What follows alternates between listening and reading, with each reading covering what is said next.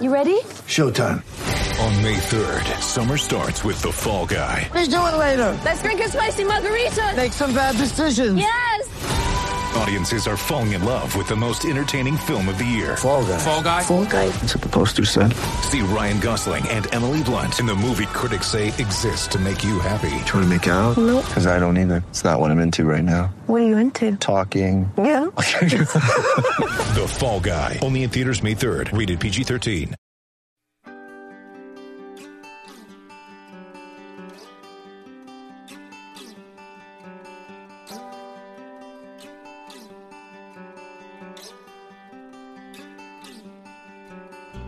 Auburn is not a place, it is a people. The loveliest village on the plains is more than a college sports venue, more than a university filled with historic buildings, more than a quaint little southern town. Its worth lies within its people, those that call Auburn home, whether that be for a single day at a time or for a lifetime. Much like our legendary Toomer's oak trees, our stories are the product of a firm foundation laid in the beginning of our Auburn story. These are the stories of the Auburn family. These are their roots. War Eagle Auburn family, and welcome back to Auburn Roots. This is our journey of exploring and sharing the stories of your Auburn family members. We're on episode 23 in sharing these stories, and today I have a brand new guest with me to talk about her Auburn story, and someone that I got to know through Dee Ford. And I know that many of the listeners are now rolling their eyes because, Kyle, it feels like every other episode you're talking about someone who you were connected with through Dee Ford. Well, that's just the truth. Dee is literally the linchpin of what it means to be an Auburn family member at this point. And Miss Jen can attest to that as well. Now, Jen, I did ask to pronounce your last name at the beginning of the show, and I've already forgotten it, so I'm not going to butcher it. But Jen, thank you so much for being here, or J-Ro as we like to call you. Yeah, that's fine. Romer Hauser. Oh, that's it. You got it. Romer Hauser. There we go. Did not give yourself enough credit. See, I try my best to pride myself on being prepared to say those words, and then you just look at them, and then it just gets scary. And I don't know It's intimidating. Is exactly what it is. But thank you so much for being a good sport with that, and being a good enough sport to do this on such short notice, and to sit down with a guy you've only met like once or twice and actually tell your Auburn story. That's very brave of you. Oh, I'm fearless. I negotiate with oil and gas companies on the regular. I am absolutely fearless. Well, I can already tell from that statement alone, this is going to be an interesting Auburn story. So let's jump into that, and let's talk a little bit about maybe what we've already mentioned here, the connection with Dee Ford, and how we've met via her and getting over there to Auburn and meet her as well. Tell me a little bit about how you two got connected and your time experiencing the story that is Dee Ford. Well, I was the first one to actually meet her in person. That's how I know Dee. So I've kind of opened the door, I guess, a little bit. Again, like I said, I work in oil and gas, and we have an office in Aberdeen, Scotland. So up until the pandemic and so forth, I was in Scotland twice a year. And the only way to get to this little town in Scotland that I had to go to was to go through London. So I was part of the horde that tagged on to Jay Jacobs' tweet at Dee Ford, the infamous skip the underscore tweet that put everything into our Dee's phone at 4 a.m. or whatever it was. I was one of the ones that jumped in and was like, hey, way to go. Dee Ford, the football player, the Auburn football player, was one of my favorite players. And it still is. But at the time, the 2013 Texas A&M game, when he killed Johnny Manziel right in front of me, I was actually in College Station. That's one of the things about living in Texas. I have to take every opportunity I can. So when the boys travel west or the ladies travel west, I'm going to do everything I can to get there. So I've been to every Auburn game at Kyle Field except this last time they came, because it was 98 degrees in the shade and 117 on the field, and Mama just is not doing that. I'm sorry. I do not blame you for that one. It was one of those Texas days where the players didn't need to be out there. We were appalled that they were even going to make them play. But anyway, so I had been gifted lower level 20-yard line seats, and Dee Ford killed Johnny Manziel on that last rumble right in front of me. And that was an amazing season as it was. But my husband, who I affectionately refer to as Corn Dog, was with me. And in fact, and this is a segue, but in fact, on the documentary about the 2013 season, they do a crowd shot. And the reason they did that crowd shot was there was all this maroon. I was sitting in the alumni section, and there's an orange spot and then looks like navy blue, but it was technically purple plaid guy right next to me, surrounded by maroon. And we made it into the documentary, the 31st, or the SEC movie, whatever it's called. Yeah. SEC Stories. Yes. So that's that. So anyway, so I fell in love with Dee Ford that day, the Auburn football player. And so I, of course, followed him all season. And so when Jay was all over the way to go, Mr. Senior Bowl, I was right behind him. And then, of course, we figured out that we were tweeting at the wrong person. So being a good Southern girl, I apologized and sent her a DM that said, hey, look, I'm really sorry, but, hey, we're not such bad folks if you get to know us. And, please don't hold it against us. And she wrote back. And we started kind of, back at, she was like, well, what the heck is football? And so I'm like, well, and it wasn't just me. There were others as well, Jeremy Henderson being one of them.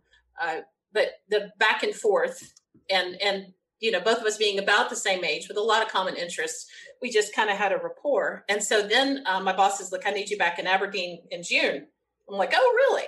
So I knew my habit is to go to Aberdeen. And then on the way home, I fly on a Friday night from Aberdeen to back to LA to Heathrow. And then I spend the night at the hotel at Heathrow Airport so that I can get on the first flight back to Houston the next day. So I text Dee in advance and I say, hey, you want to get dinner? And, my mom's like, I can't believe you just meet random strangers off the internet. And I said, look, Mom, I'm in my hotel. There's a great Chinese restaurant at the Hilton at the Terminal 4 at Heathrow. We'll meet for dinner. If she's nuts, I'll just excuse myself and go upstairs to my room. She can't follow. And so, so she came over and she was all decked out in Auburn gear, as was I. So we immediately recognized one another and we sat down and we had dinner and had a lovely evening and just, we clicked. And so then the back and forth really picked up and, the watching games together via Twitter and everybody else joining in. And I think she really got an idea about, the camaraderie and what it really means to be a part of the Auburn family from that. I mean, the fact that this random woman from, Houston, Texas would feel like calling her up and saying, hey, let's go to dinner because I'm in town. And I'm like, well, that's what Southern people do. We talk to strangers in the grocery store line. We're certainly going to take an opportunity like that to get to meet in person. And I think that's what really enamored her to the Auburn family was that we truly do act like one, that we're just strangers we haven't met yet, or I think I said that wrong. We're just family members we haven't met yet. So it's just a matter of getting to know one another. And then after that miracle weekend that was kindly arranged by Jay Jacobs and ESPN. And it was just, that as an Auburn fan personally, that weekend that I spent that November with her in Auburn with the ESPN crew following us around and all the experiences that we got to take part in. I think I cried like 90% of the whole trip because I was just overwhelmed with emotion. I mean, Auburn is my happy place. I weigh 100 pounds lighter weight off my shoulders when I cross that line, when I take exit 51. It's just like truly like coming home. And people go, were you having fun? She goes, well, Jen cried. So it must have been, that must have been a really good deal. And so, I mean, I cried at the drop of a hat. I'm like, oh my God, do you understand what this, and the beauty of it was that by the end of the game, we beat Liberty like 200-3 or something. And by the end of the game, we were standing up in the box looking out and I looked over and she was crying. And I said, you get it, don't you? And she was like, oh my God, Jen, I get it. I get it. I get it. I get it. And we just hugged. And I've got a picture of us in the Broadway Club. Just our eyes are all swelling. It's an ugly cry picture, but it's one of my favorites of us because it was the moment that, she understood, that we were passionate. But I think at that moment, that was when she became a lifer. Yeah. When she really bought in and went all in, to quote Coach Chiswick, when she went all in right then, that moment in that at the end of that game when it was senior night, I think, and the band came out and they were playing the alma mater and I was singing and that's when I looked over and she had lost it. Yeah. So it was a good moment. Those moments don't come very often where you actually get to witness it happening. When I say it, I mean the realization that I'm supposed to be a part of this, and this was already a part of me and I didn't know. And I remember that night. I didn't have as many, for lack of a better word, intimate, time with her in terms of like being with her for those special moments. But I got to be with her at Toomer's Corner Rolling. And I remember seeing the wide-eyed look in her face and seeing how like it wasn't confusing, but it was just taking it all in. But, you could see that little twinkle and be like, she gets it. And is this what it was like for me when I first got it? And it's crazy to like live that again vicariously through someone. And you got a very firsthand experience in that. So that's really, really cool. And I thank you for your hand in bringing us D4 because we are all better for it. Oh, there's no doubt that she's made us a better family and a closer family. And I think we can demonstrate to the world at large now, internationally, that the Auburn family embraces everybody, regardless of who you are, where you're from. We don't care. All we ask is that you love Auburn. That's literally all we ask. Just, you don't have to get along with everybody, but even the folks that maybe I disagree with, politically or, pick a topic. I mean, people disagree about everything, but at the end of the day, all you have to say is War Eagle and you get a War Eagle back. Now let's be careful here because we might be able to agree with everybody except people that wear crimson and white. No. I'm saying other Auburn people within the family. Gotcha. Oh no, RTR people, they just the heck with them. I got nothing for that. But my point is that if it's an Auburn family member, at the end of the day, you've got Auburn in common. The rest of it doesn't matter. Gotcha. Now, I figured that's what you meant, but we can Shoot. tolerate those people, but like just don't get around us all that much. The worst thing that's ever happened to me, I guess, since I've had kids, is that my kids' high school is red and white. That's the shame right there. And I'm a swim mom, and I volunteer and I have to. I mean, I had no choice. I had to buy a RED shirt, and it's literally the only one in my closet. And as soon as my kids are out of high school, I'm starting a bonfire. I'm surprised it actually hangs up in your closet. Please tell me it's at least on the floor. Well, it's I have to wear it on deck. My daughter's a high school swimmer, and so I have to be seen in it. And, so it has to look presentable, but it doesn't. It's in the back of the closet. How about that? I'll take that. That's a win right there. We'll let you pass for having something red hanging up as long as it's in the back. I wear a navy blue camisole underneath it. There we go. You I'm made it all break better. out the hives.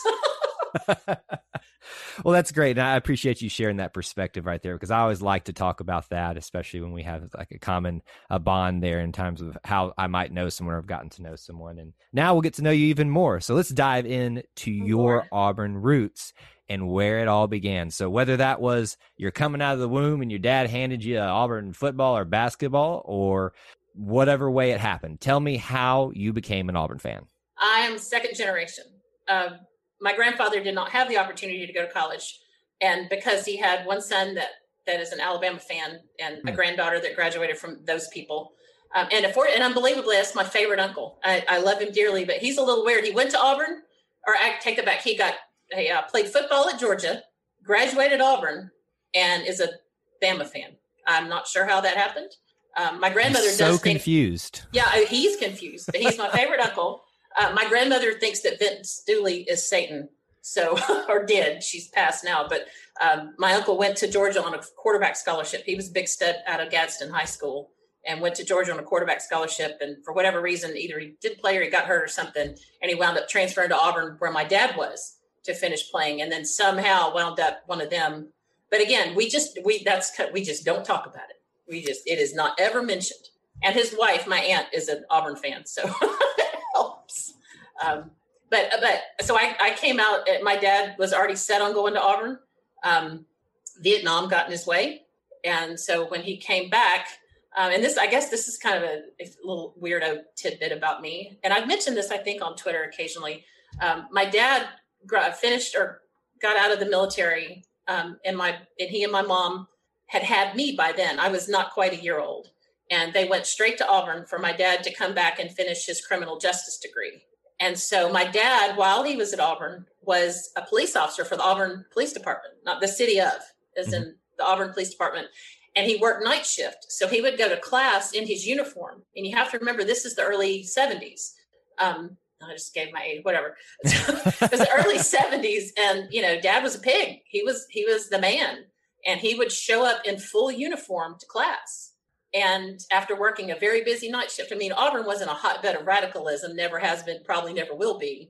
but it was still the 70s, Vietnam and protests and Right. make love, not war and all that. And so, but my dad, I like to think, and from the stories I've heard, was just one of those that just treated everybody with respect. And he didn't really care who you were. His training officer was African-American. And so that was just, I think they learned as much about each other, maybe as people, as they did as opposites, or whatever you want to call it. Right. I think that really helped in that time when he would come to a scene, that they were united. They were in blue, and that was the color that mattered. With the funny story, they wrote an article in the Plainsman about my dad, police officer, student kind of a thing. Mm-hmm. And he likes to tell a story about having a particularly bad night shift and falling asleep in class. And he woke up and the room was dark, and he freaked out because he fell asleep in class. And he went to the professor to apologize. And the guy was like, "Look, I have a scanner. Y'all were nuts last night." He said, "I just dismissed class early and everybody left so you could sleep it off." Oh, no, that's incredible. That's some good stuff right there. Yeah. There's things about the Auburn family that are just inerrant. And I think the whole line about, the human touch. And I think that kind of goes to what you just spoke about right there, that while he may have been in some circles a controversial figure during that time, there's still that level of respect there that he had for others, but also others had for him, demonstrated by the students and that professor in that moment, and understanding what the sacrifices he's having to give up and what they were willing to do for him as well in that moment. Even though it could have been a little awkward. Hey, look, I've fallen asleep in many a class, especially at Auburn. Don't tell my professors that. Of course, many of them saw me do it, so I guess the jig is up on that. But we've all been there. I just, I didn't do anything as respectful as trying to, maintain law and order in our fair city at that time. So that's pretty funny. Well, they lived in just, I've seen the pictures, this little cinder block. Wasn't student housing, but it was pretty much a dump. And there's pictures of Dad in his Auburn uniform holding me I had my first birthday in Auburn. So I guess you could say I grew up on the water there. I was, I think 4 months old when they moved to Auburn. So I started in Auburn more or less. And then I've just never looked back. It was just, there was never an option. There was never a question of me thinking, what do I want to be or who am I going to pull for? It was just understood. So, so Dad finished there and got a master's from Auburn. And he went on to do many things, but law enforcement's always kind of been a thing for him. And he actually taught for a while at JSU. And he is now retired. He and my mom live in Wetumpka, and my sister's a nurse in Montgomery. She went to Troy. I don't know what was wrong with her. She went to Troy. But her daughter, my niece is now third generation. She's a Tri-Delt and an education major at Auburn in her sophomore year. So, and my my sister and her husband and their whole family, they're all huge Auburn fans too. So other than my uncle and my cousin, his daughter, I don't know what happened to them, but the rest of us are orange and blue. So I like to ask this about people, especially someone who's had, Auburn running deep and far and wide in their bloodlines. When you grew up, you were in Cedartown or close to it, correct? Correct me if I'm wrong on that one. Right. Alabama side, but we were closer to Cedartown than we were to a lot of other places. Tell me about the makeup growing up there of Auburn to Alabama, or anything else in relation to that. I guess you're closer to Georgia there, so there could have been some of that as well. What's the dynamic? What's the breakdown? What was it like being an Auburn fan in that part of the state? There were 3 of us. You think I'm exaggerating. My life was a living hell on the Monday after the Iron Bowl until Pat Dye, bow over the top. And I couldn't sleep that Sunday night because I was so excited to go to school on Monday morning. I never got the chance to tell Coach Dye in person how much he changed my life.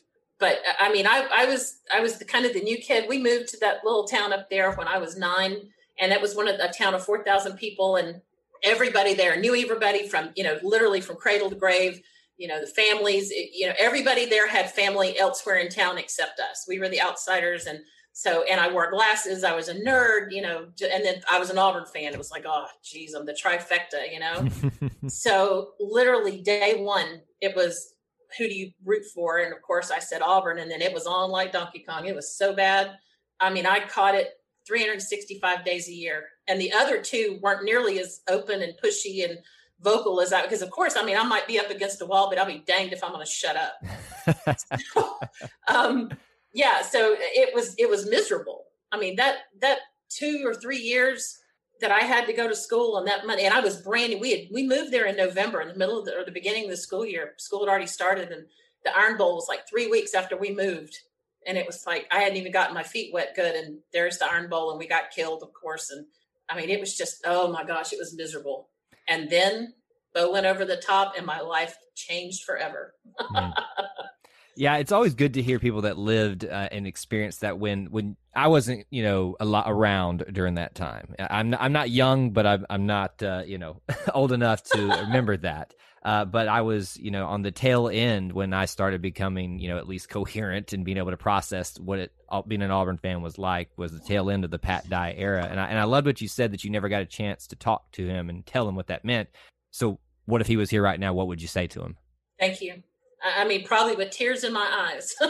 I mean, he did. When he came in, and how long is it going to take to beat Bama? 60 seconds. I was watching that press conference on WSFA, and I remember thinking, or not WSFA, that was in Montgomery, but whatever our WBRC's out of Birmingham, that's what we got.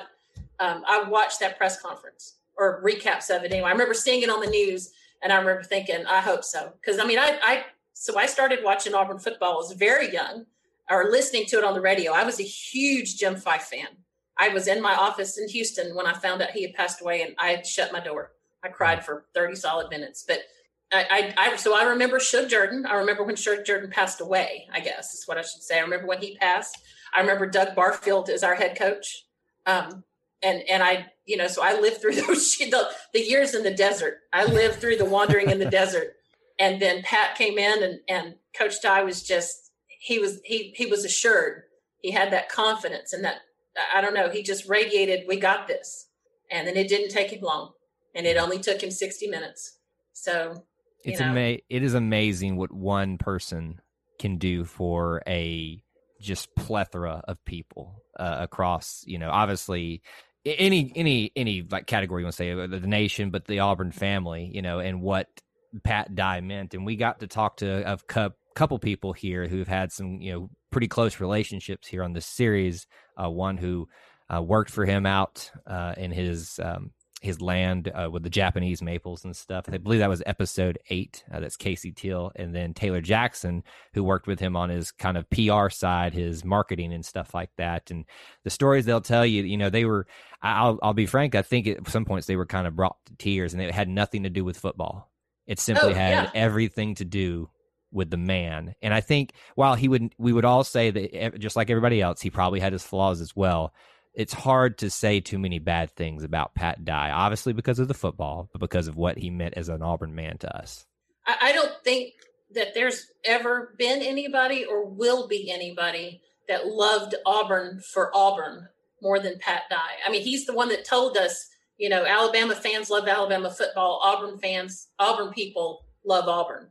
Yeah. And that's the truth. And even as a child, they would say, well, y'all suck and we always beat y'all. You should be a Bama fan so you could cheer for a winner. And I'm like, no, I'm not, Daddy graduated from there, but, we live far enough away. I didn't get to go to games very often. I mean, back then you just didn't go. I mean, it wasn't that big.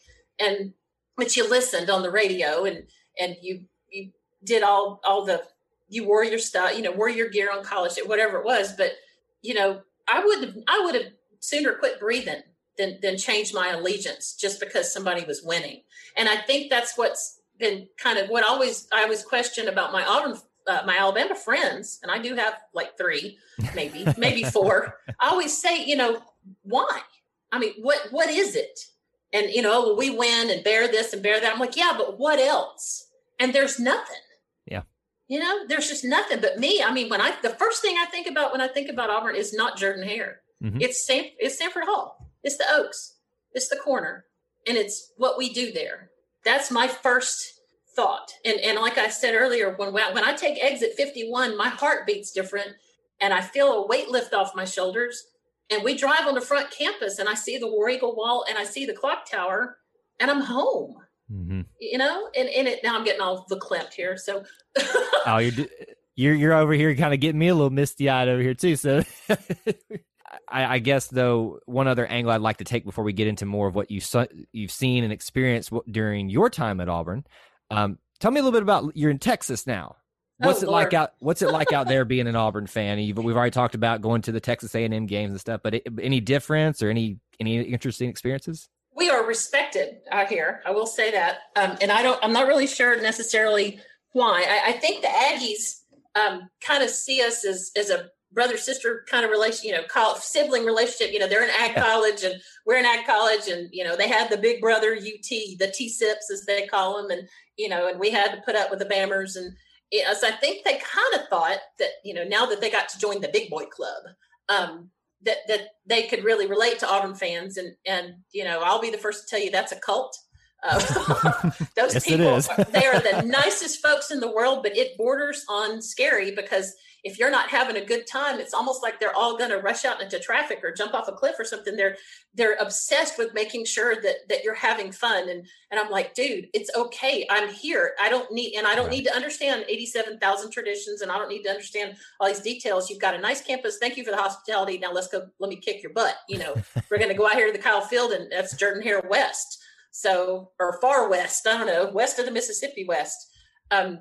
But I think they thought that we were going to be all buddy and stuff. And I had to disabuse them of the notion, because in the SEC, you have no friends. Exactly. That is the only campus I've ever been to that has, this is SEC country signs everywhere. Like, I've never seen one before. And they have them in maroon and white, and they are plastered everywhere. And I'm like, okay. Yeah. I'm kind of like at that point, I'm like, I'm glad you're happy to be part of us, and we're for the most part glad to have you, but you do understand that we don't like you when game time comes around, right? Like, no, that's how that happens. I appreciate the Dixie Chicken. I appreciate your march in and your band that twists around on itself and all that stuff, and your crazy looking yell leaders. Don't get me started on that, but yeah, no, when D Ford killed Johnny Manziel that day, I don't care if I am literally sitting in the middle of the alum section. I am screaming my head off. Yeah. And I had no sympathy, no mercy, just like D did. and I've been, and the next time we went, I think, and we were not supposed to, we were ranked below them, and they were supposed to beat us by 17. And I think we won by 12 or 14, and it was in the rain and it was cold. And the guy behind me, I mean, I'm not obnoxious, although our D may tell you differently, but I'm not obnoxious about it, but I'm loud. And there was this very, very large, like, recent football player sitting behind me. Very large Aggie man, big ring. He had a ring on, and it was, in fact, he played on the line, offensive line, the last year they won the Big 12. And so he had double rings. And so finally, about halfway through the third quarter, he was like, "Did you even go to Auburn?" And I just sort of whipped around him. And I'm like, "Brother, you don't open that door. Don't even open that door. I slice my wrist and orange and blue comes out. Don't even." So that, he was just, he couldn't understand it. And I don't know. So, but anyway, so yeah, in Houston, it's not so bad. I occasionally see a crimson and white vehicle, or, the tag or whatnot. Although there are some that'll, typical Bammer behavior. I had a couple follow me around HEB grocery store one time going, "Road Tide. And I just ignored them. I was just like, the guy kept saying, "Look at that War Eagle." And I'm just like, are you seriously following me around a grocery store? So my experiences are not that different than they are when we're at home. I will say, though, that Houston, because of the NASA Space Center, Johnson Space Center in Clear Lake, we have one of the largest Auburn alumni clubs. It's, in fact, we have to have sub clubs, so to speak, because Houston is so big. Houston is, geographically speaking, the largest city in the United States. So for me to go to a club meeting down in Clear Lake would take me 2.5 hours. So it's not, and that's an easy drive. So it's hard. It's a good thing to think about that too, because, we think of Auburn being this small little place, and it is, and that's why we love it. But the family extends out beyond that, and it's not just you can find an Auburn fan or an Auburn family member somewhere else. Like, we're like everywhere. I mean, I'm outside of Marietta, Georgia, and that's a huge Auburn. Like, I remember when I went to a Home Depot here for the first time when we moved here, and they had, I think it was like keychains up in somewhere in the Home Depot. There was a Georgia one, and then there was an Auburn one, and that was it. And I'm like, wait, why is there an Auburn one here when we're in dog country, or even Georgia Tech? There wasn't even Georgia Tech one there, and we're closer to, Atlanta than we are Marietta. So it's just like with Houston. It's funny when you get those pockets of places where Auburn people tend to go, especially with our engineering program and, aerospace engineering. You know, that whole thing that wasn't a coincidence that they named it the Eagle? Yeah. It's funny how that works, isn't it? Yeah, it's amazing. So, yeah, the aerospace engineering has brought a lot of us out here. And Dallas has a big one because of the computer science stuff with, EDS, the old Ross Perot's old company. Yep. I don't even know if it's still a thing. And Texas Instruments. Mm-hmm. So that's actually how I got out here. I got to Texas kind of roundabout. I came out here twice. The first time was right after I graduated. I lived in Dallas for 5 years, and I hated it for 4 years, 11 months, and 3 weeks. And Dallas was awful. And so I said then that hell would freeze over before I moved back to Texas. Davy Crockett said, "You may all go to hell and I will go to Texas." Well, it was the opposite for me. But then I lived a couple different other places. And then a friend called up that I knew from Dallas, and she's like, "Well, I live in Houston now, and there's this job." And I'm like, yeah, right. And I came out to Houston in April, which is the most beautiful month of the year. Low humidity, blue skies, just perfect temperatures. We went to a tournament, a golf tournament, the Shell Houston Open, big time. I saw these and I'm just like, oh, this is great. And then the weekend I moved here, it was like 900% humidity and, 8,000 degrees. And I'm like, what in the world have I done? But that was in 1999. And I have not looked back. I have not ever left. And I took back everything I said. Dallas is Dallas, but Houston is Southern. And in Dallas, you'd meet somebody and you say, "Hey, where are you from?" And it's always Michigan or Pennsylvania or, wherever. In Houston, where are you from? Houston. Yeah. So that's how that works. And so now I have 2 anchor babies here. Both my babies were born in Houston, and they're not babies anymore. They're almost 14 and almost 17, but I've got my anchor babies. And so I am a Houstonian now, and you could not get me to change. I was going to ask, though, what would it take to get you to move to Auburn, though?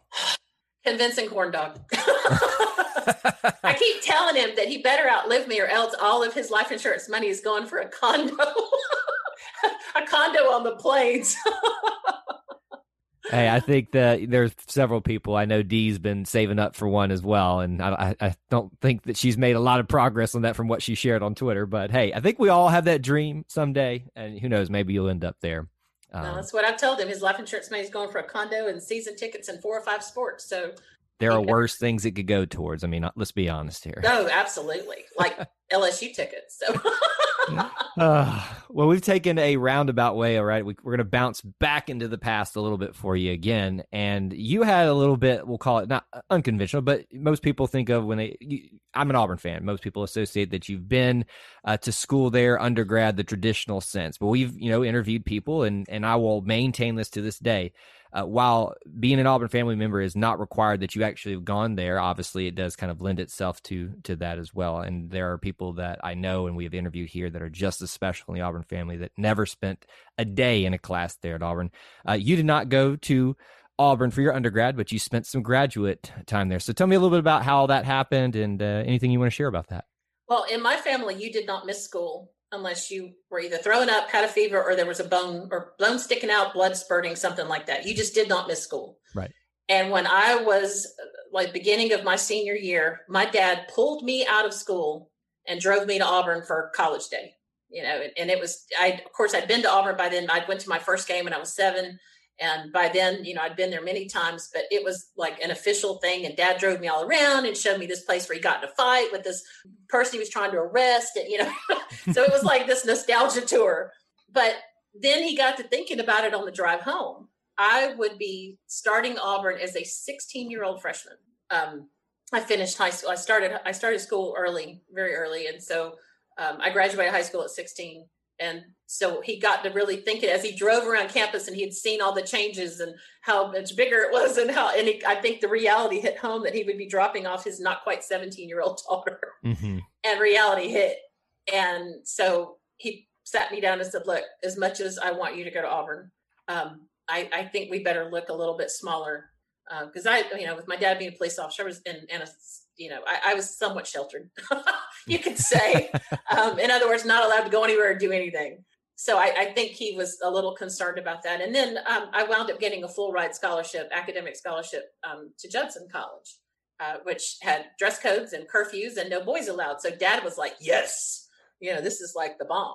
So I actually went to undergrad at Judson, but I went year round. So I finished in 2 years and 10 months. So now I'm almost 19 or almost 20.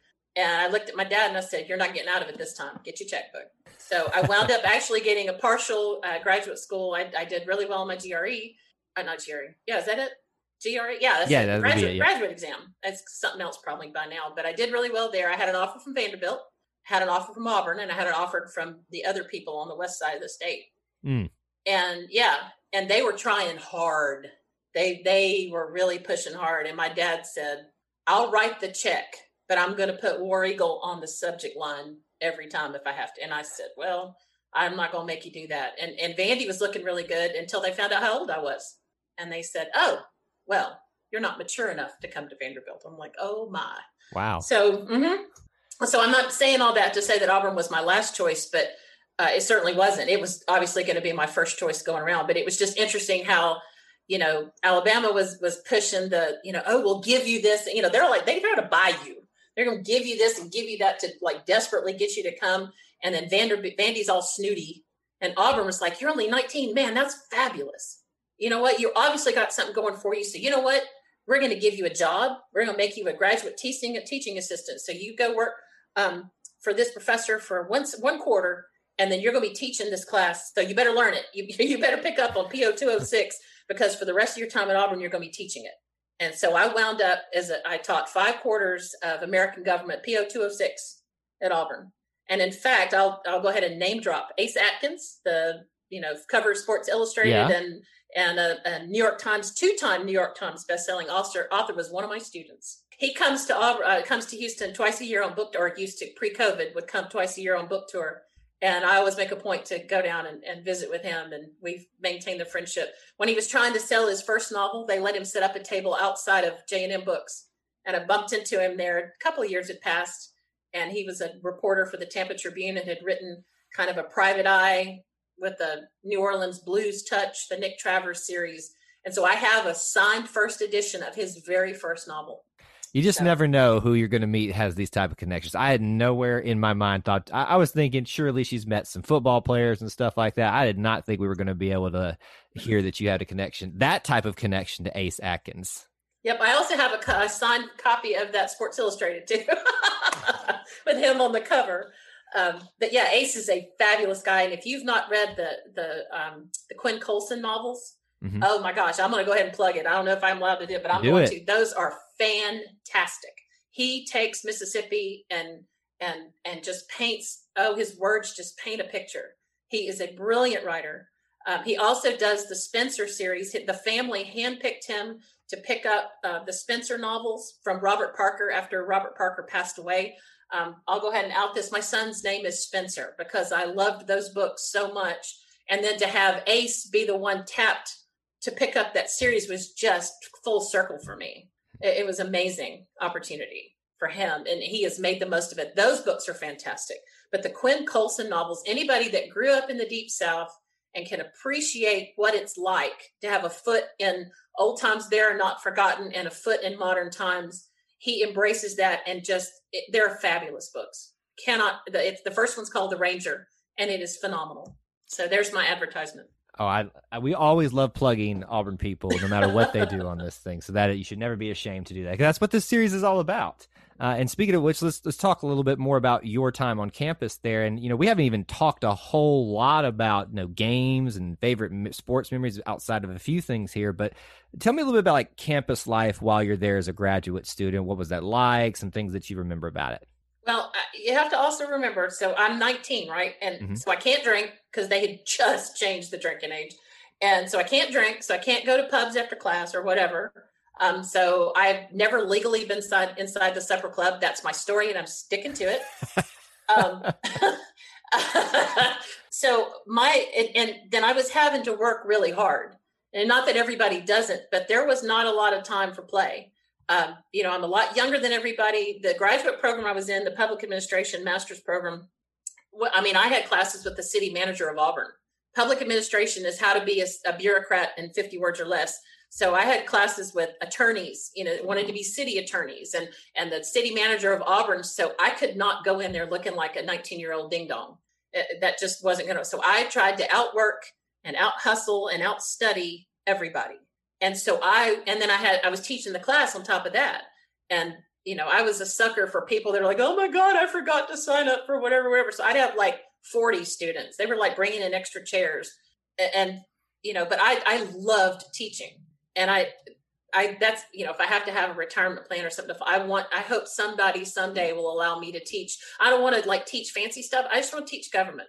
And it's a little segue, but the reason why is that I believe that there's such a dearth, such a lack of knowledge in this country, not about politics, but about government and how it works and how many chambers in the House, how many chambers of the basics. How do you vote? Why do you vote? What is the Electoral College? What are the three branches of government? I'm not talking politics. Right. I'm talking the foundation, fundamental civics of this country. And Auburn. So that's another thing Auburn taught me was that's a fundamental piece of knowledge that you should not leave college without.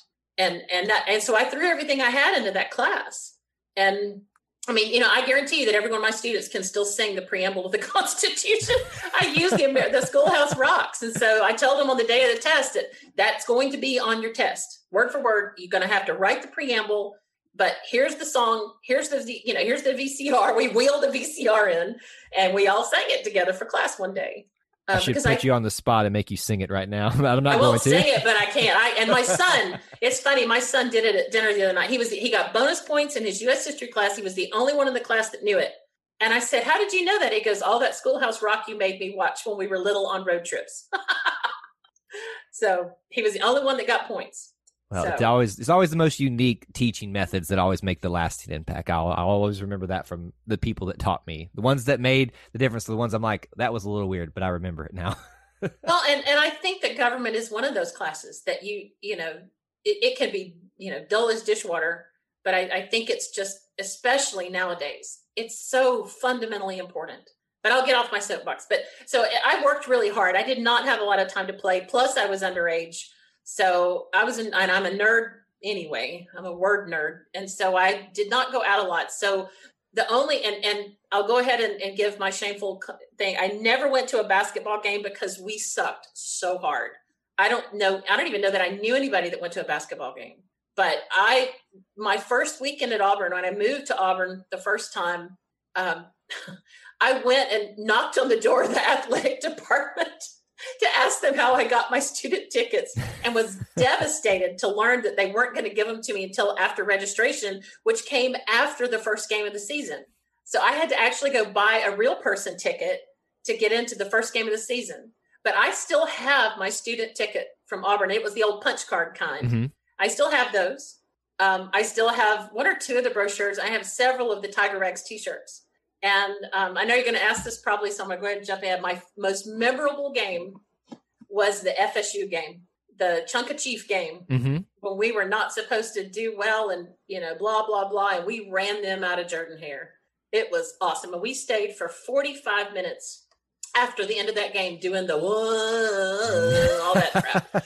I mean, and I can remember exactly where I was sitting, right there in the student section in the corner of the end zone to the left. Like if you're on the field looking up, far right, like right next to where the band would be, and just tomahawk chopping, like, kiss it. See, you lived in a time where some of these rivalries we don't get to see anymore existed. The Florida State, the Georgia Tech stuff. Like, to me, that's the stuff of legends that I never, I've seen Auburn and Georgia Tech play, and I've seen Auburn and Florida State play, but not in the traditional sense. So I'm very jealous of the fact that you got to experience some of those legendary moments in games that, they've been lost on time, because of conference realignment and schedule changes and all that kind of stuff. And who knows what else we're going to tie game. Exactly. The Tennessee tie game, where you got all the ties in the mail. Yep. Yeah. The Tennessee tie game. That was a good one. I went to one Iron Bowl at Legion Field and swore I'd never go back. Not only was the place just scary, but it smelled like Bama people. So, I'm not, it was miserable. We got killed and, it was not a good game, but the whole Legion Field experience, I do not miss that. And what's worse, LSU people or Alabama smell? Oh, Bama smells like something that didn't flush. I mean, I don't know. No, LSU, and I, nobody believes me when I say this, but maybe it's because I'm, doing missionary work and married one of them. I've never had a bad experience at an LSU game. Well, I'll tell you what, I take that back. When we were dating, we went to an LSU game, and I met up with one of my good Auburn friends, who fortunately for me was a military badass, flew Apache, warships. And I mean, he was just a bad mamma jamma. And we had normal people seats. You could not go any higher in Tiger Stadium if you tried. And this was a road game. And that was the year that they had just gotten waxed by Florida. In fact, it was the year after the cigar game, or 2 years after the cigar game, because I was still catching. There were still lots of comments about the cigar game, and the LSU fan. And by if the LSU fans are sitting up there, they're the folks that were like scraping pennies out of the couch to pay for the ticket. So these guys were shirtless and they were drunk and they were typical, stereotypical, whatever. And they were just like, your cigar, and take it and smoke it, blah, blah, blah. And I said, hey, raise your hand if you beat Florida this year. And I could, because we did. And my friend was all that kept me from getting tossed off the top of Tiger Stadium. And that's a long way down, because I've been up there too. A long way down. So, yeah, we went to the Auburn LSU game almost every year after we got married. And we've since stopped, but kids and blah, blah, blah. And then now, I don't go to the LSU A&M games because it's always the same weekend as the Iron Bowl. But anyway, long story short on that, I was pregnant one year and we had seats at the top of Tiger Stadium, and we got all the way up there, and I looked at him and said, if I have to go to the bathroom, we're gone. I'm not making that climb again. I was maybe 4 or 5 months pregnant, just like enough where when you have to go, you have to go. Right. And my daughter used my soccer ball that around in my stomach. And so if I got to pee, we're out of here. So I do not blame you in the least. It's not a place that I would want to go back and visit for many reasons. I would if Auburn was having an exceptional season, but we had a terrible experience at Tiger Stadium. I'm sorry. I won't even get into that, because this is not my Auburn roots, and that has nothing to do with. But just get her started about it, and she'll go on and on about it. Oh, Lord. Well, I mean, I can see how you could. We're very fortunate that my husband's best friend is a muckety muck over in the university. So now that we're hanging with them, I get the heated seats and the so my experience is not your typical fan experience anymore. So that's how you survive Tiger Stadium. That's how I survive it now. But back then, I mean, an open bar helps. When you blow the lead in the third quarter, open bar really helps. Yeah, let's not relive that one. Yeah, no, we're not going there. I don't have a drink in front of me. We talked about crying a little bit earlier. That's going to start crying right now. For the wrong reasons. Hey, Auburn fans, I want to take a quick timeout from this episode to bring your attention to something very special. Here at the E2C Network, we pride ourselves on bringing you the best content for Auburn fans out there. And best of all, it's free to you. But just because it's free doesn't mean there aren't costs, especially when you have a library of hundreds of podcasts, videos, blogs, and more. Many of you have reached out and asked how you can support this network in the past. Well, now I have your answer. It's called the E2C Network Booster Club over at patreon.com/E2C Network. There you'll find a membership monthly reward system where you can sign up for as little as $1 and get different perks at different tiers. Some of those perks include things such as apparel, eligibility to join us on future podcasts, recognition as an E2C Network booster, exclusive communications, and bonus content that is available nowhere else. If you love this network and want to help us keep producing podcasts like this one, please head on over to patreon.com/E2C Network to join the E2C Network Booster Club. You can also get there by going to our website, e2cnetwork.com/support. Whether you decide to join or not, we are still so appreciative that you would support us by just listening and being here, because each and every one of you is part of our E2C Network family. Well, that's it. Timeout's over. Let's get back into the episode. I think the other thing I was really blessed about was back in the day when freshmen and sophomores couldn't even have a car on campus. Mm-hmm. I got to come into Auburn with a parking pass. And I parked in the lot next door to Haley Center every day. So I never walked in the heat or in the rain or in the cold. I just would complain because I had to sprint across the parking lot. and all my classes were in Haley. I'm surprised you made it out of there. I'm surprised I don't have some kind of a fungus growing in my lungs, or I do get bronchitis a lot. I never even thought about that I should be tested for Haley disease. But yeah, I had an office in Haley on the 8th floor, I think it was, and then got to know some friends of friends or whatever. And there was one guy that was in criminal justice, so he was my best friend. If you saw me, you saw Mike, and he was my best friend. And he still had a quarter to go. I graduated in June and he didn't graduate until December. And I gave him my parking pass for that last quarter of his career at Auburn. And he was an undergrad. He was a 5-year senior. And that was he said that was the best graduation gift he ever got. I'm jealous. Yeah, there's many things in your story I'm jealous of. That parking situation. Because oh yeah, that was still when it was an ROTC field. There was still an ROTC field out there. Let me tell you, the amount of walking that I did at campus, it didn't really matter much because of how poorly I ate while I was there. But yeah, I'm super jealous of that. I had to actually move basically onto campus in my last couple of years to alleviate some of the walking or bus riding that I'd had to do to then walk again on campus.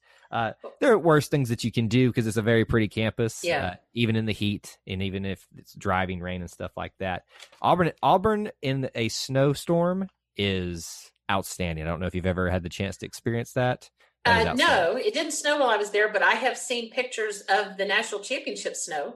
That was amazing. I have that framed in my office. My office, in fact, because of my home situation, my office that I haven't been in since April is actually a shrine, so to speak. I've got my 3 Heisman Trophy winners, autographed portrait, picture, whatever. I've got several pieces of major Auburn art with the coin, the nice frame. I've got, obviously my diploma, and I've got the creed, of course. I've got the David Housel, what it means to be an Auburn man or woman framed in there. I've got pictures of tumors. I was there when the Flush was there. You should totally be jealous of that. The original Flush and the original location. My first date at Auburn was for ice cream for a dip top at the Flush. Do you know how many people have talked about that place on this show? Oh my God. It is like the most lamented thing, the fact that it is not there anymore. I have never been more angry at Auburn students than I was when I found out that not one of them chained themselves to that place. I was just livid. There was nothing I could do about it. I was too far away to go home and chain myself to something. But if ever there had been something worth chaining yourself to try to save it, First National did not need an ATM. They did not bad enough to destroy the Santa Flush. Seriously. And we have found the sticking point for Jen. Oh, yeah. That's my, I'm so disappointed. I will forever be disappointed in that. Well, let's talk a little bit about modern stuff. And, we have one more thing to get to that I didn't warn you about. That's always the fun part of this episode at the end. No, don't worry, it's fun. Of course, you'll probably have to do some explaining and things like that. But talk to me a little bit about, when I say modern, post you graduate school there, and even up until now, being an Auburn fan, favorite memories and games. We've talked a lot about, obviously, D already. But what else sticks out to you on that? Well, the FSU game will probably forever be, I don't know. It's probably top 3. My game, the Liberty game that I went to at D is definitely, top 3, top 5. I've got so many over the years. I have another, the year that Cam, the Georgia game where we won the SEC West, won the West by beating Georgia. My friend Michelle and I were in the end zone. There for a long time, again, pre-COVID, I came home by myself every year for a game. And, my husband was great, gracious enough to stay with the kids and let me go be with my tribe. Mm-hmm. He calls us a cult, but we're not. Now that he's been to A&M more often, he was like, "No, y'all aren't a cult." Has he seen the place he calls home? Come on. That's not a cult. That's a fado-do. That's what that's called. That's just a party, friend. So so he would let me come home for a game every year to be with my tribe, and that was. I have a good circle of good Auburn friends that I've collected over the years that Twitter has done nothing but expand. But there are a couple of guys and gals that are core to that group that I've been friends with since before I married. And so we meet up and we tailgate. So I was in the end zone for Cam and Nick Fairley and the thing that got Aaron Murray's mama all pissed off. And still to this day. Still to this day. And you know what, Aaron, I was also in the other end zone for the prayer and Jordan Hare, and Aaron Murray was not in. He was right in front of me. He was so freaking not in. I was right there. You are my favorite person ever. I was today on a YouTube live stream that we do for the network talking about that. Hey, thank you. I'm so glad someone else is I saw it with my own eyes because I looked at my friend. I was sitting with one of my friends and I said, he wasn't in. I could see grass.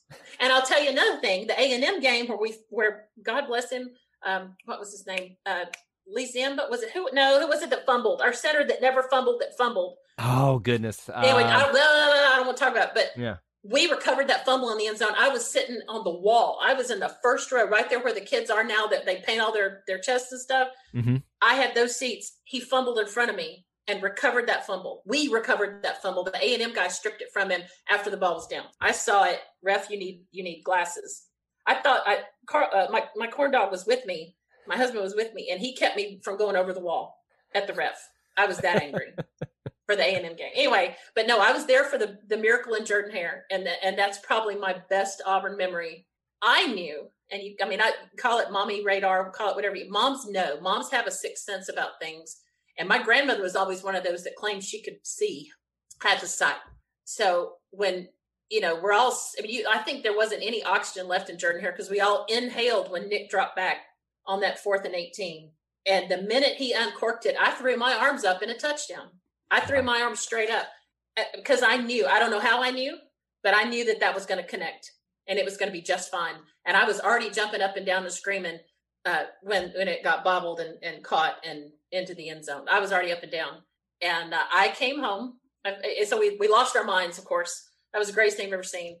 Rent rolled tumors. I still have, that's the only tumors rolling I've ever saved tissue from. I still have it. It's set aside. But I came home and I walked in, showered and whatnot the next day and walked in a pair of shorts. My husband was like, my God, what'd you do to your leg? My entire calf was purple from slamming up against the seats in Jordan-Hare. I had a bruise that was probably 6 inches long. My entire calf was black and blue. I never felt it, didn't care. Wow. But I guess my non-in-person game experience was the time I almost got arrested during the kick six. We got a story here now.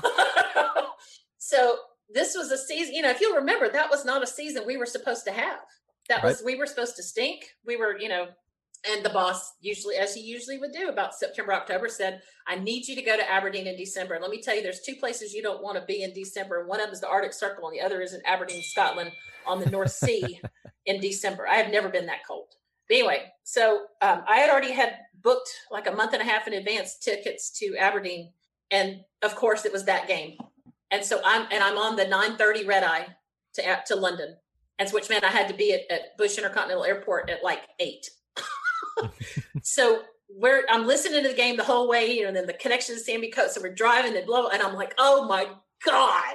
And so we get there. I sound like Rod Bramlett. So we get to the thing just as, clock has expired and they're, going to overtime. So I'm like, you know what? I don't check bags, even for a week in Scotland in December. I don't check luggage. So I got straight through security. There's a bar immediately on the other side of security and at Terminal E with a television.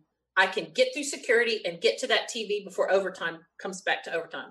And I would have made it, except that A, Saban decided to kick the field goal, and B, the old lady in front of me did not take her 75 lipsticks out of her purse. And so I'm losing my mind. I am literally losing I can't put my earpiece in to listen to the radio. I have no way of hearing anything. And I'm going, can I please go around? And they're like, stay in line. And I'm like, oh God, and I'm freaking out. And then all of a sudden I hear this scream go up from the bar. And I'm like, that's it. Somebody get me through security right now. And people converged on me, including this very large man. He was bald. He had no neck. He was huge. Ma'am, we're going to need you to calm down. I said, I don't think you understand.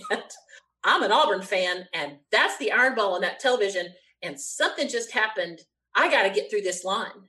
And they're putting on the rubber gloves. I am not making this up. This is not hyperbole. This is how it happened. And I'm like, look, here's my bag. I don't have any, I got my shoes off. I got all this. I am ready to go around this old lady. Pardon me, ma'am. I am ready to go around this old lady.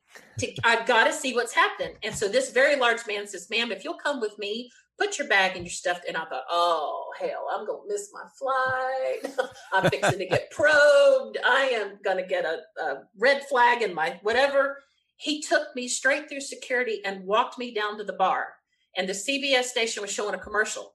He goes, okay, look, he said, I'm going to tell you what happened, but you have to promise not to scream. I said, nope. He said, Auburn won. And I screamed. and he said, but no. He said, take a breath. He goes, it's not that they won, it's how they won. And I said, what are you talking about? It's overtime. And he goes, nope. And and just then they came back with the play of the game, and Vern going, it's the play of the game. There's no question what it's going to be. And here's Rod Bramlett with the call. So not only did I see the kick six for the first time, it was synced up on the TV with Rod's call. That's a way to experience it right there. I lost my mind. I kissed the security guard. And he laughed, and I said, how did you, thank you. Oh my God, thank you. You have no idea what this means. He goes, well, I do. He said, I'm a Georgia fan. Oh, wow. He said, after what y'all did to me 2 weeks ago, I almost didn't let you through. He said, but I hate Bama more. There's one thing that everyone in this nation can get behind is that we all hate Bama. Yep. And so I went to the Pappadeaux's that was right outside of my gate, and they sold nice, pretty decent champagne in little quote, single serve bottles. And they were really busy. And so I sat there and drank champagne and I would drink one and I would slip one into my bag because I'm not paying $50 a bottle on the plane, for 10 hours to London Heathrow. And I'd drink one and I'd stash one. And so I got on that plane to Heathrow just very, very happy and maintained that happy all the way to Heathrow. And it was just fantastic. That's my best. And I know everybody says the kick six is the best one, but I mean, I went from literally almost getting arrested to a Georgia fan of all people after the miracle in Jordan Hare just 2 weeks before. It was a Georgia fan that saved me from getting arrested. And, to this day, we don't understand why we don't hate Georgia as much as we hate Alabama, but for moments like that where we actually can find some connection, your story is the perfect example of that. Oh, yeah. I struggle with the current trend toward Georgia sucks. And I get it and I feel it, but that guy showed me a kindness because I really was making a scene and I'm not proud of that. Yeah. But you're frantic. So, but he understood. That is one of the most unique stories, Auburn ever, but Auburn Iron Bowl, the kick six stories that I've heard thus far. I've heard a lot of them obviously here on this series, but also just in person and talking to people. And that's easily probably top three, if not top one that I've heard thus far in terms of if you weren't there. Yeah, for not being in the stadium. But I got a text from my dad about 10 minutes later going, please tell me you saw that. Because he knew where I was. He knew I was on, about to get on a plane. Yeah. So, well, you're like, I saw it, but let me tell you how I saw it. Oh, I called him and I said, you almost had to bail me out from the TSA lockup. And I again, that's not hyperbole. I was being converged on. They were like talking in the radios on their shoulders, and the old lady's freaking out because she can't get her lipstick out. I mean, it was just a hot mess. But a Georgia fan saved me from being arrested, and I didn't get fired because I didn't miss my plane. And it was great. It was a great day. Do you think to this day on Saturdays in the fall that airport now has what's called a code gen? Now, if you see someone trying to bust through, just check and see if they got any orange and blue on them. Well, and I did. I actually had on orange and blue. I had on, so my credentials were verified.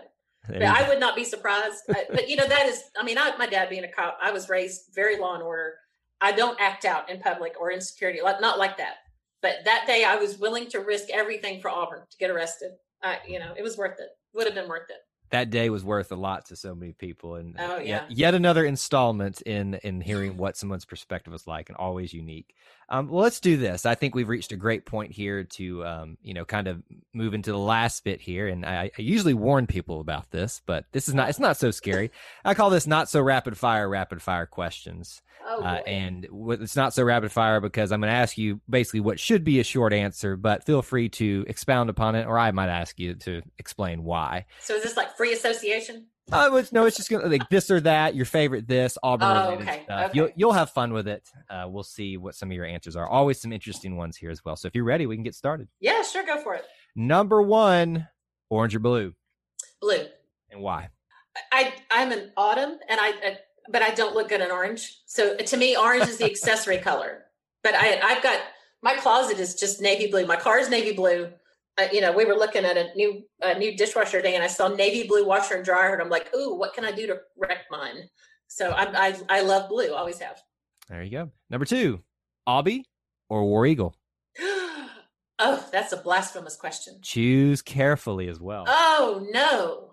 And I'm going to make you pick one. Don't. No, I cannot. I forced everybody else to. Oh.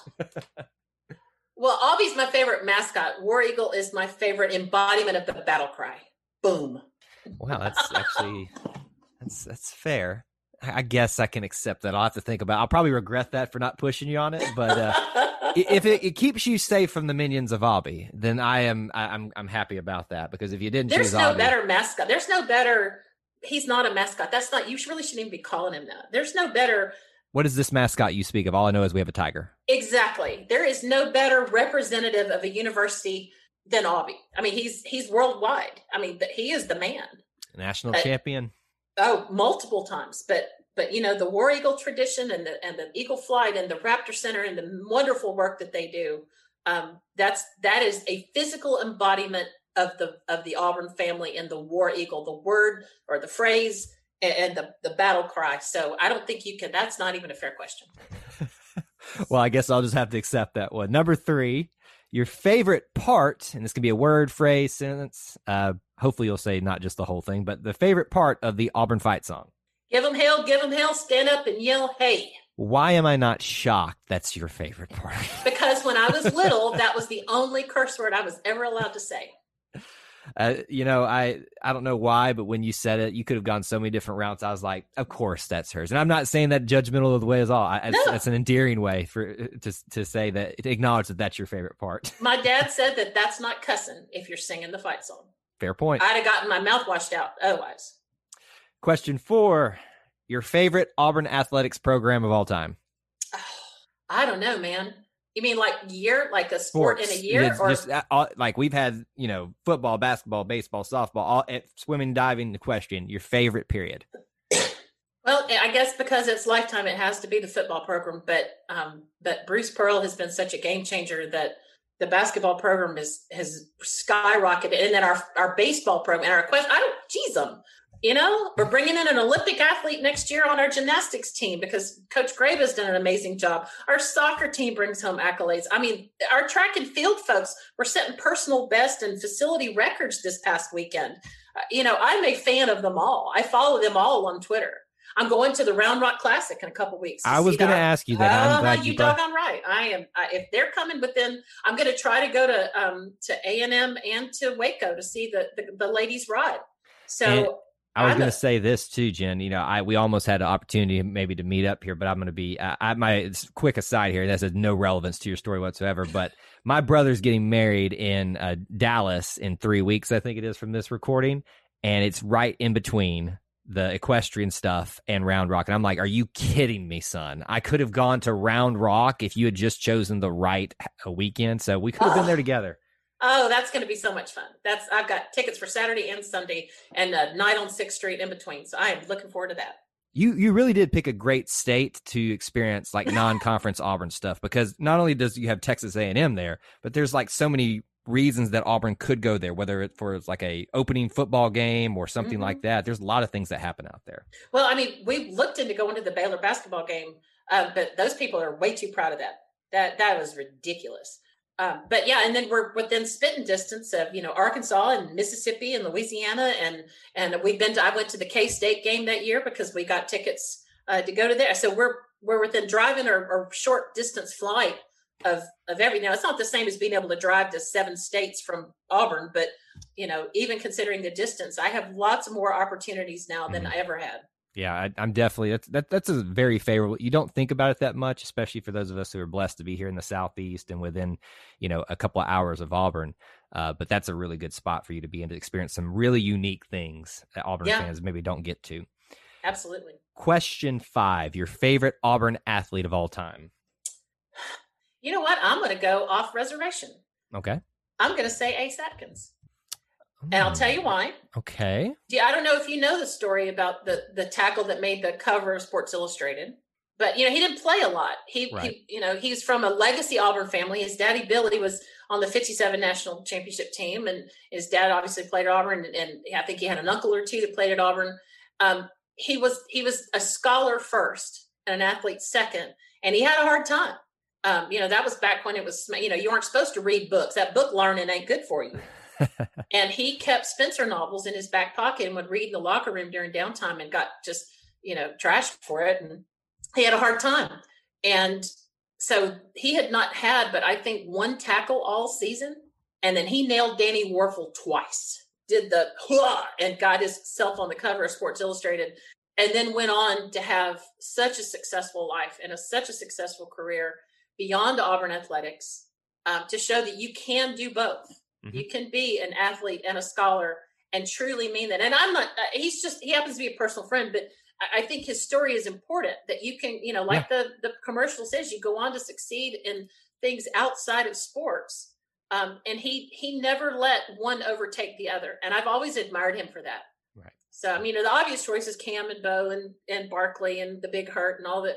But I think he has to be probably right on up there, because in the moment when it mattered most, he scrubbed Warfel on. He scrubbed him. He did it. He pulled a D4 Johnny Manziel on him, crumpled heap on the, on the turf. And right when it was most important, he found that athlete within himself, but then off the field, he was the scholar. And I've just always admired that about him. That's a great pick. You're obviously the first one to pick Ace here, 23 episodes into the series, and you might be the only one, but your reasoning is sound, and I love that. There's nothing against people that pick Cam Newton or Bo Jackson or Pat Sullivan, but those stories like that and the reasons behind it more than just what's on the field that sometimes make those most special. So really great pick. I'll tell you who 1A would be, or 1B would be Cody Burns. Oh, Jen, stop it. You are literally becoming my favorite person ever. You talked about, the whole prayer and Jordan Hale, which never should have been because of the tackle at the goal line. And then you're going to pick so Cadillac is my favorite, and I've got my signed picture of him I'm looking at right now. But Cody, I keep trying to insert my story into your story, and I'm sorry, but you hit me right here in the stuff. My wife and I have not been blessed with children yet, but I have fought to the bitter end, and I will fight until that child comes out of the womb or we adopt or whatever, that my son, who, if I get a son, will be named Cody. And I'm probably not going to win that battle, but I'm going to fight for it, because that man, he's an Auburn man. Man crush right here. Auburn man in the dictionary, there's a picture of Cody Burns. Absolutely. Team before self. And my daughter in her swim career went through some injury and had a hard time, and she was wanting to be a leader. And I said, there are other ways to be a leader than in the water. And so she wound up helping to coach the junior high team. And she wound up helping coach the water polo team. And now she's back in the water and doing well. But that year was hard. You go into high school thinking you're going to be an athlete, and then you get injured. And she wanted to quit. And I'm like, no, ma'am. There are other ways for you to be a leader on that team and not even get your toes wet. Mm-hmm. And I told her about Cody Burns. And it's not the same. He wasn't injured, but sometimes you put the good of others and helping others be their better person before yourself. And I have had a chance to tell Cody Burns what I think about him and how much I adore him and the example that he sets. And I don't care where he goes or where, anywhere. To me, he is the poster child for being an Auburn man. And my favorite picture of Cody Burns is after the national championship, that shot of all the confetti and him walking alone by himself, where you just see the back of him, the number 18, walking off into the orange and blue sunset. And it's figuratively speaking, but right. I love that picture. And he is an Auburn man. I am making a personal note to myself right now.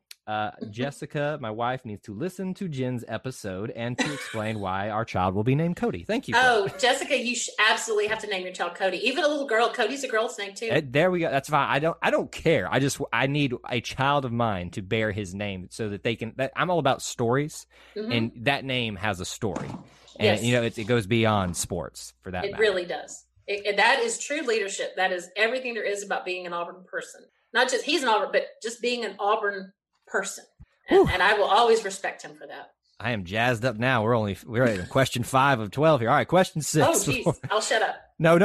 That was great. I loved every bit of that. Question 6, favorite Auburn coach. Oh, it's Pat Dye. I'm surprised you even had to ask that. I do it for formality's sake. Yeah, and again, but it's not just because that's the easy pick. It's because it's like I said, he changed my life. I could not sleep waiting to go to school the next day in my Auburn gear and go, "What's up?" And all those Alabama fans. I mean, I think a couple of them called in sick, because they knew what they were about to get a ration of, Right. And I did, man, I strutted. Not surprised that you kept with that one there. I just wanted to make sure in case you wanted to change it. But I will. My 1B there would be Gus Malzahn, and I know that's probably not a popular pick if we're talking football coaches. And then any other sport, I would say that it has to be Greg Williams in the equestrian program because of the amazing things he's done and brought to Auburn. Greg Williams is the Shug Jordan of the Auburn equestrian program. Oh, is he not? Oh my gosh, I cannot wait to go to Waco and watch those girls ride for a championship. I met them the last time Dee was in Auburn. We went out to the equestrian center in the pouring down rain, Georgia weekend, and watched them compete. And I was just blown away with the beauty.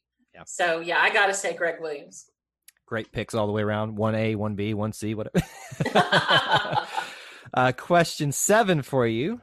Your favorite non-athletics Auburn person. So when I say non-athletics, so cannot be a coach, an athlete, or I even kind of take athletic department people out of this. So someone who is not directly associated with the athletic department, your favorite Auburn person.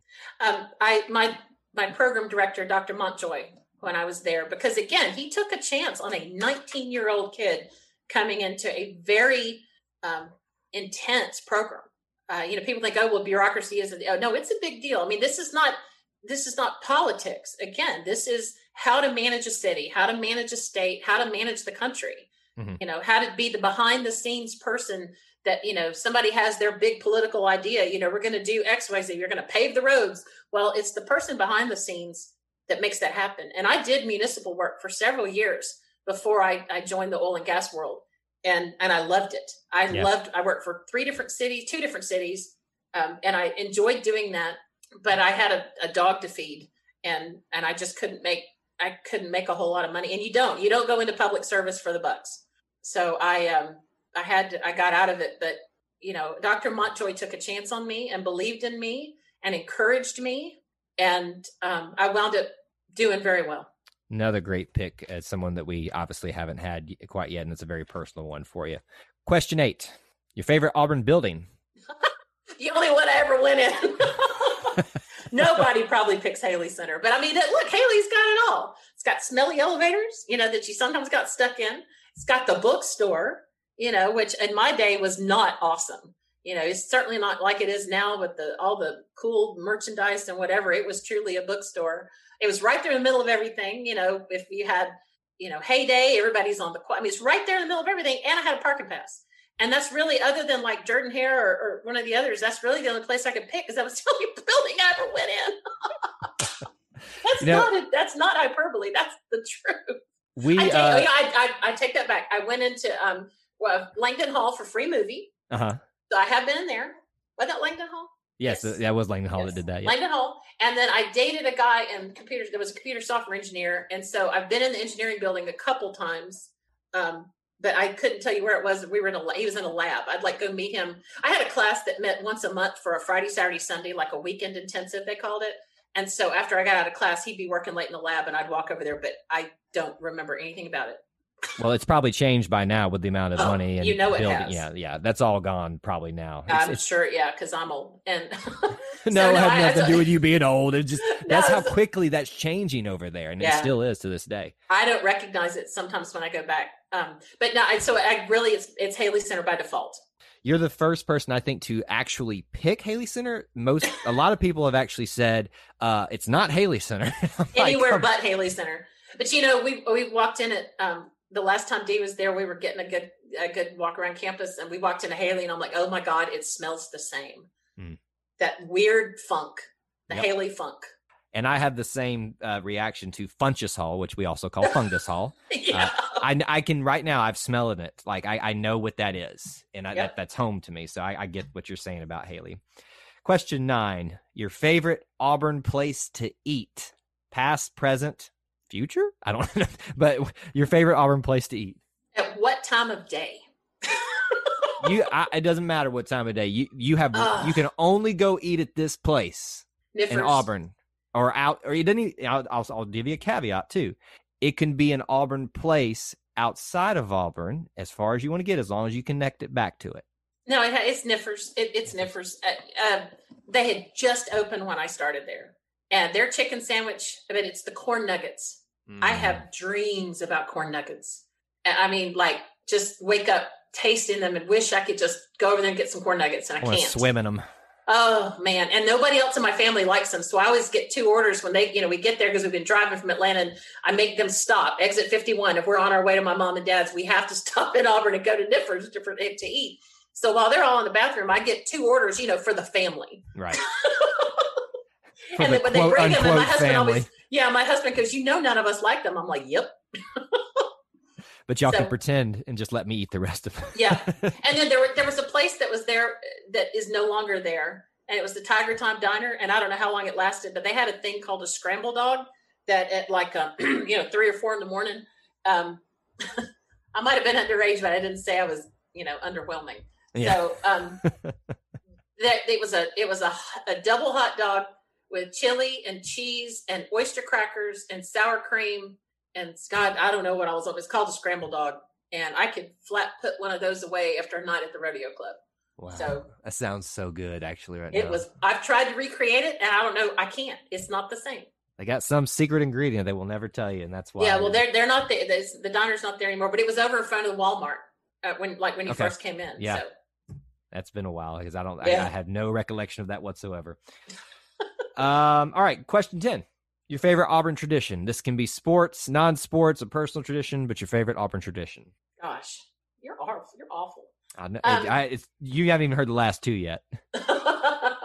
Well, okay, then you know what? I'm going to go off the reservation again, and it's not from my time there. I mean, the obvious choice is Rolling Tumors, but I'll tell you by extension, I love the fact that back in the day when we still played a nobody before the Bama game, that was like the family game, right? Mm-hmm. And so as a mom, my kids, that was their first Auburn experience, was coming back with me for what I always call the family game, because you could afford to bring your kids. I mean, my kids know the IDAHO, Idaho, go, because we were sitting right next to this group of Idaho people. And so their first game at Jordan-Hare was the Idaho game. I don't even remember what year that was.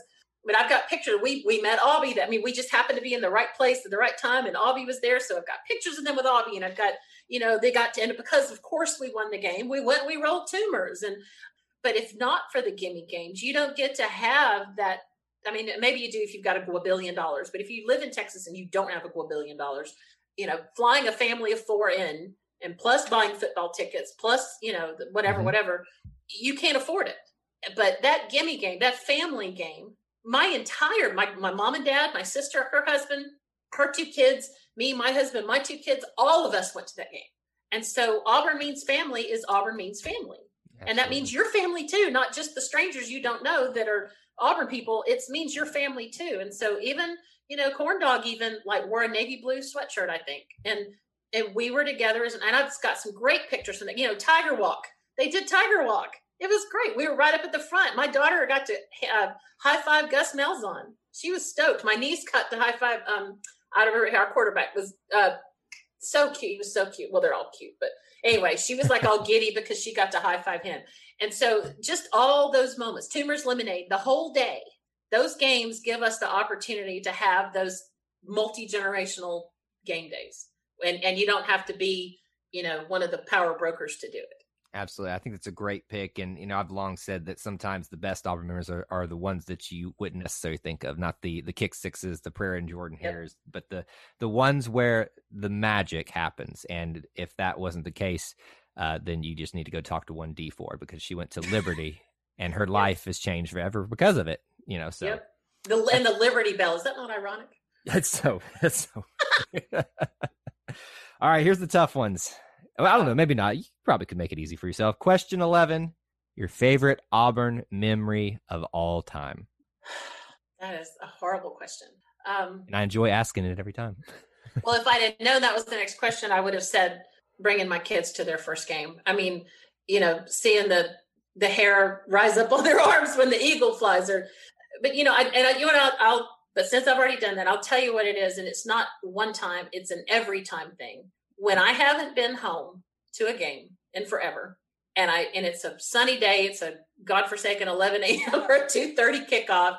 And you walk up the ramp, and now I'm going to get verklempt. And this Dee, when she's listening to this, Dee, just stop it.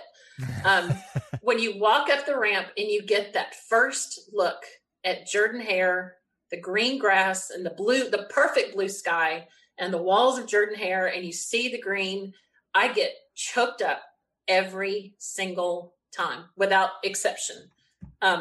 Even when we were there for the Georgia game, that somebody actually, I don't know why, they left the gate open. And so we're like, heck yeah, we're going to go look at the field. And even under a gray sky, there is no more beautiful place for me than Jordan-Hare. That, again, that's my happy place. And I walk up and I take the first look you get from the top of the ramp is just phenomenal. And every single time, there's so much peace in my soul. So yes, Dee, I'm crying. So, because I miss it. I haven't been back in so long since the last Georgia game that we played at home. Well, hopefully that'll happen sooner rather than later. No, I know it. Needs to, because we're all having withdrawals at this point. Oh man, it's like a sickness. Literally. Yeah. Oh no pun intended. A sickness in my soul. Question 12, your last question. Describe Auburn to me in one word other than family. Peace. I've never, a bad day in Auburn is better than a good day almost anywhere else. Fair point. And I've got a memory in my head that's coming into to me right now that I'm thinking about. And that's a beautiful word that you just dropped there right there. And I don't know that I ever would have come up with peace for that, but with sharing your story, the things that you've kind of talked about, and especially kind of the last couple of things we've talked about here, it makes a lot of sense for your story. So I think that's a very well picked one. But how I'd like for you to close out the show, if you wanted to share anything with your Auburn family, say anything to them as we kind of close out your Auburn roots, the floor is yours. I'm just so grateful, living so far from home. I mean, I've been in Texas 20 something years now. And I'm so grateful for my Twitter family, my Twitter Auburn family, and all my, again, strangers that I just haven't, friends that I just haven't met yet. They're not strangers. They're Auburn people. They've kept me sane. I mean, things like this where I can't get home and I can't, go to Auburn or be there or whatever. I mean, we're living vicariously through one another. I went to the Auburn A&M basketball game and was kind of trying to do my hand at some live tweeting or sharing or whatever. Because we support each other. We love each other. We back each other up.